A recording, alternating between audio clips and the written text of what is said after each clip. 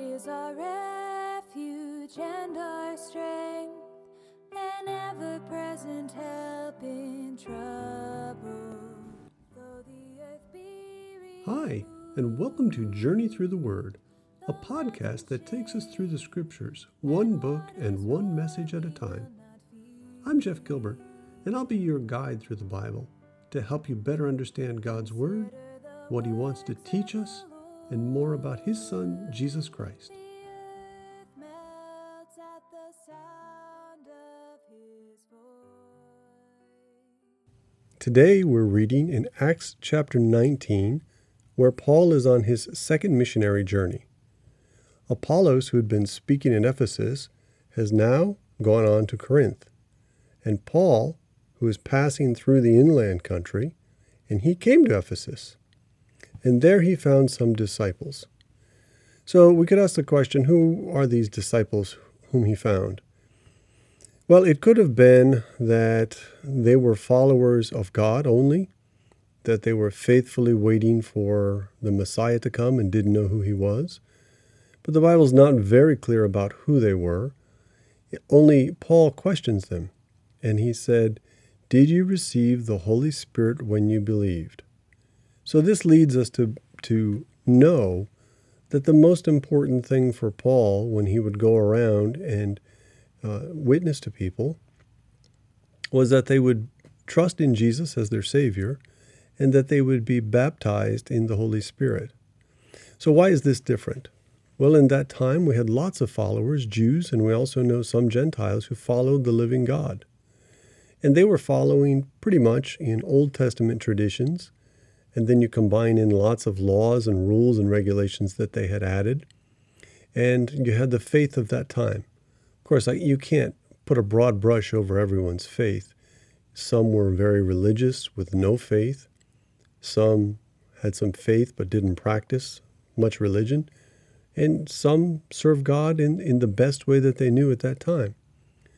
In that day, God really wasn't speaking to the people in Israel on the whole, until Jesus came. And then when Jesus came and he brought salvation to mankind, he turned the Old Testament Judaic rules and regulations into a new way to follow God.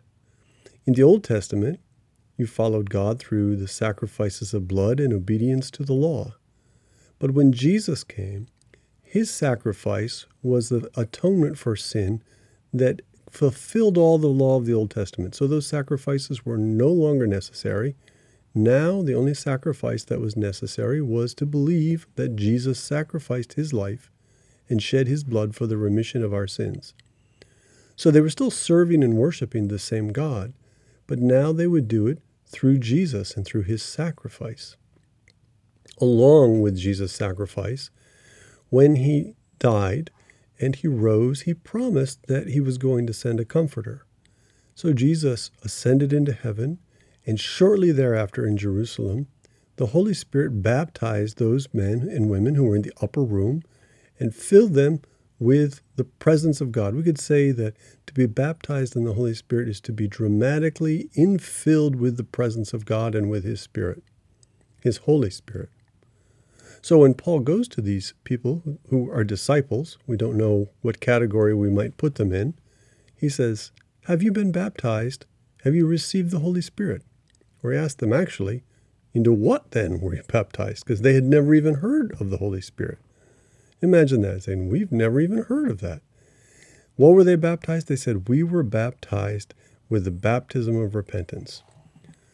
So Paul explains to them, John baptized with the baptism of repentance, telling the people to believe in the one who was to come after him, that is, Jesus. And on hearing this, because they really didn't understand that to this point, they were baptized in the name of the Lord Jesus.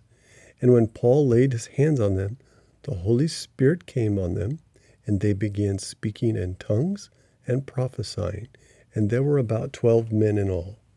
So it was really a notable moment in the Bible when Paul tells them that they should follow Jesus. So again, they're faithful people. They were baptized because they were repentant of their sins. That was the baptism of John. But now Paul tells them, it's time to be baptized in the name of Jesus and to believe on him.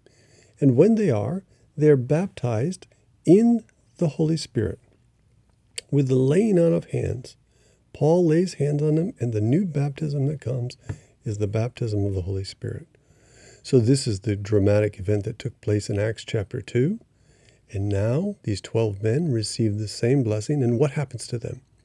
They begin to speak in tongues and to prophesy. So we know that the tongues is a heavenly language that is not discernible or understandable by us, but it's a language that God gives miraculously when the Holy Spirit baptizes us. Does this mean that all people who are baptized in the Holy Spirit speak in tongues? No, because later on Paul asked the question rhetorically. He said, do all speak in tongues? Do all prophesy? And the answer to those things is no, not everyone does. But in this case they did, and they prophesied. So the prophecy might have been some speaking in tongues and some understanding what was being said and sharing the prophetic moment. It might have been that some were speaking in tongues, some had a gift of interpretation, and in that interpretation were things that were prophetic in nature. 12 men in all. Really incredible. Now, does that happen today? Yes, it does.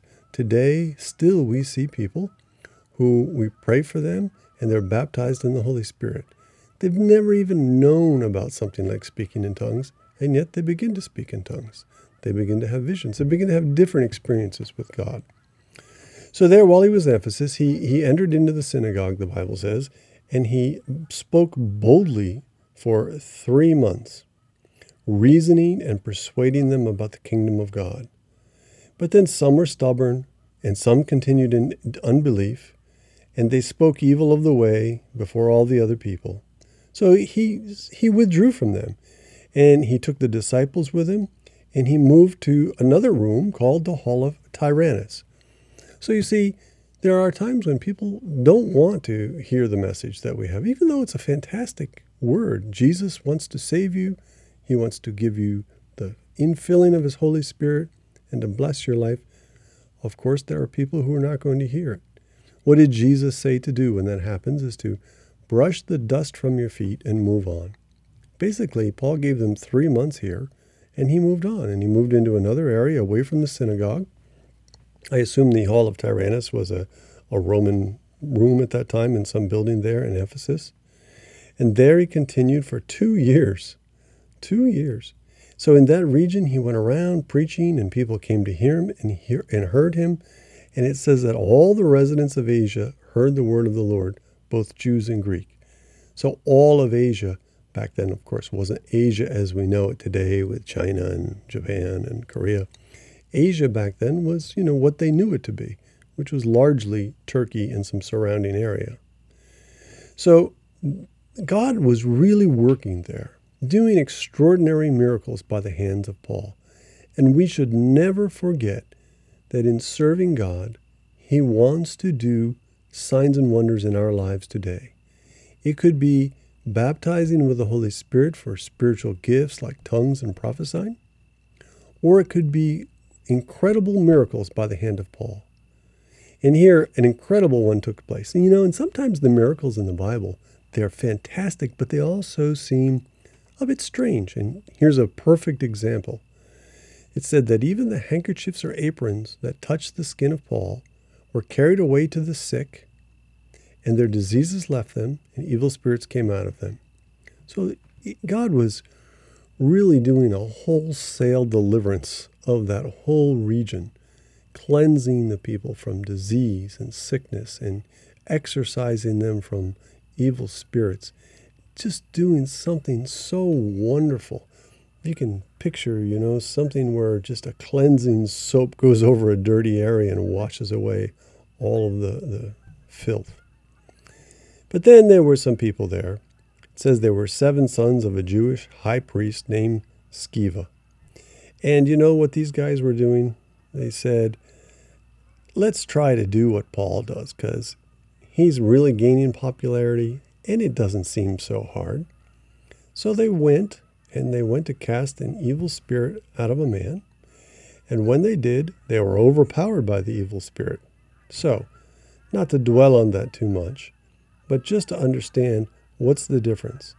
It says, well, they went to pray in the name of the guy who Paul is preaching about, Jesus. They didn't know Jesus directly. They were just using his name and using Paul's name, but they weren't even followers or believers. They were just doing it, I don't know, as a game or as a money-making proposition or as something to make them popular or well-known. And they were overcome by the evil. And the evil spirit even spoke to them and said, Jesus I know and Paul I know, but who are you? Right? So he didn't have any respect for these guys and leapt on them, mastered them all, overpowered them, and they fled out of the house naked and wounded. And this came known to all the residents of Ephesus. Now remember, the city of Ephesus is an extremely superstitious city. And both Jews and Greeks, fear fell on them all, and the name of the Lord Jesus was extolled. And lots of them, who were now believers, came confessing and divulging their practices. And so they brought all of the magical arts that they did and the spiritist things and the books, and they burned them all and destroyed all of these things that were very evil. And they counted the value of them and found that it came to 50,000 pieces of silver. So that's how superstitious the city was, that the people there would pay exorbitant amounts of money to have books of spells and mysticism, etc., etc. But when the Holy Spirit came and began to change, the word of the Lord increased, and all of this stuff began to be washed away. But then the second thing happened against Paul and the message he was preaching. Because, lots of people were being filled with the Holy Spirit, being saved, and Paul was going through and he was going to go to Jerusalem, and he said he must see Rome. And he sent to Macedonia 2 of his helpers, Timothy and Erasmus, by himself, stayed in Asia for a while. And about that time there arose no little disturbance concerning the way. Here's the second problem. There was a guy named Demetrius who was a silversmith, and he made silver shrines of Artemis, and it brought no little business to the craftsmen. So Ephesus as a city was a city that was built around the goddess named Artemis. And one of the great 7 wonders of the world, the ancient 7 wonders of the world, was the temple of Artemis there at Ephesus. And if you were to go to Vienna today, to a museum, there when they originally discovered the city of Ephesus, and they gathered some artifacts from there, they brought them back and they stored them in the Vienna Museum. I think it's called the Kuchenhof. And there you can go and see a giant model that's laid out of all of the buildings. You can see the theater and all of the city, and off on the hill you can see where a recreation of the temple of Artemis and how it would have looked. And you can read this account in the Bible and follow the steps of Paul through the city and the temple that they're talking about. But more shocking is when you walk down a few steps and you turn around the corner, there is the actual original statue from that temple of Artemis. It's horrific. I don't recommend you see it. I didn't expect to see it. It's a very tall stone female figure that's really horrific and ugly. And they would make little silver images of this. When we talk about idolatry in the Bible, we often think, somebody must have this big idol that they put on a pedestal in their garden, or they put it in their living room and they bow down and pray to it. Not necessarily so. Idols sometimes were tiny little silver things, maybe half an inch high or maybe an inch high. They made them for all levels of income, and they sold them. Why? Not just as a souvenir, because lots of people would come to Ephesus to see the temple and to see the goddess Artemis, and they would want to take a souvenir away just like we would today. But they would keep them in their pockets as good luck charms.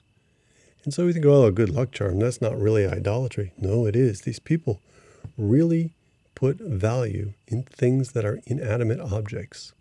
Statues of wood, statues of ceramic, statues of silver and gold. Perhaps the more precious the material, the more spiritual value they apply to it. Even though it's clear God has thought these things an abomination from the beginning of time, and he doesn't work through any of them. He doesn't bring any salvation, any blessing to anybody. It brings problems more than blessings. What you need is to only go directly to God through Jesus, forget images and statues and pictures and paintings, and be filled with the Holy Spirit. Let God come and live inside you. And that's how we are to serve God today. We serve Him directly. But these guys caused a lot of problems. Because why? They were making money.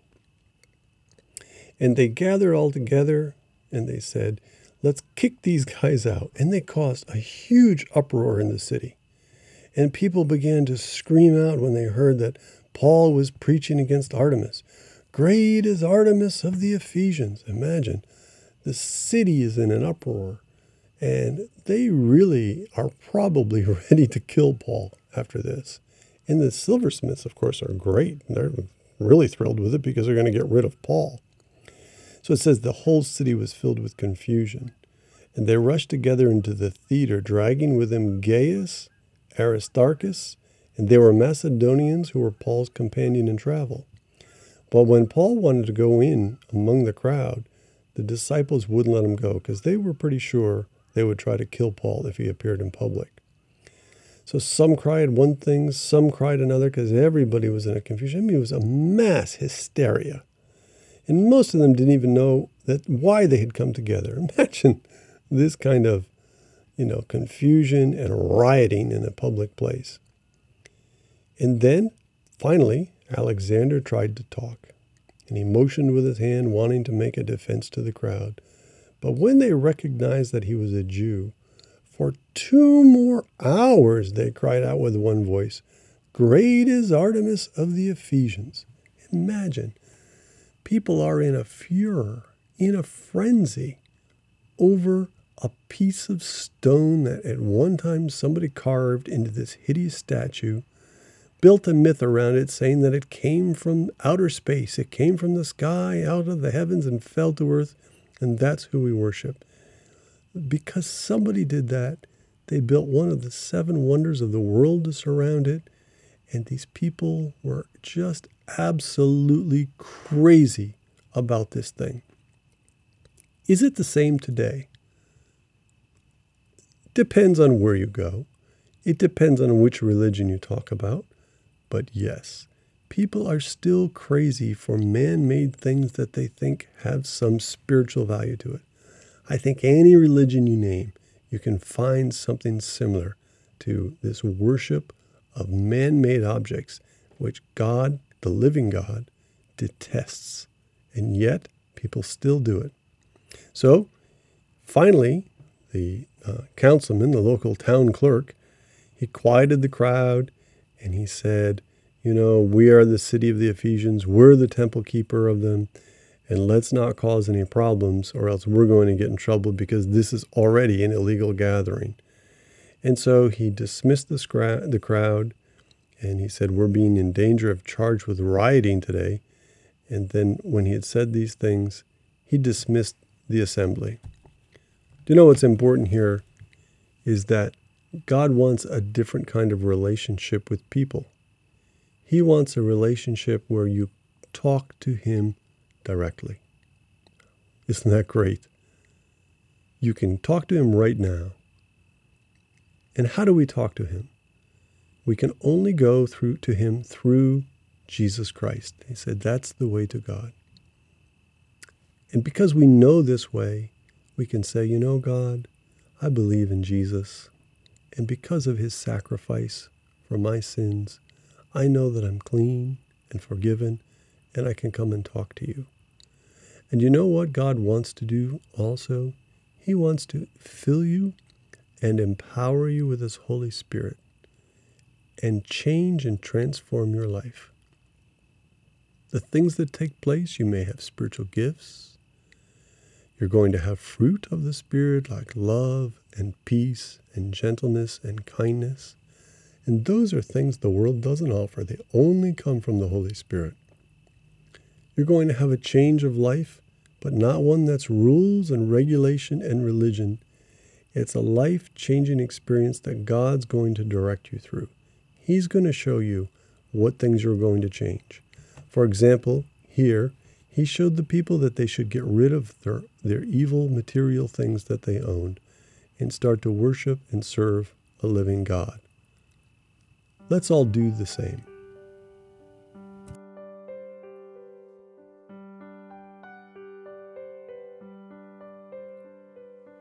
God is our refuge and our strength, an ever-present help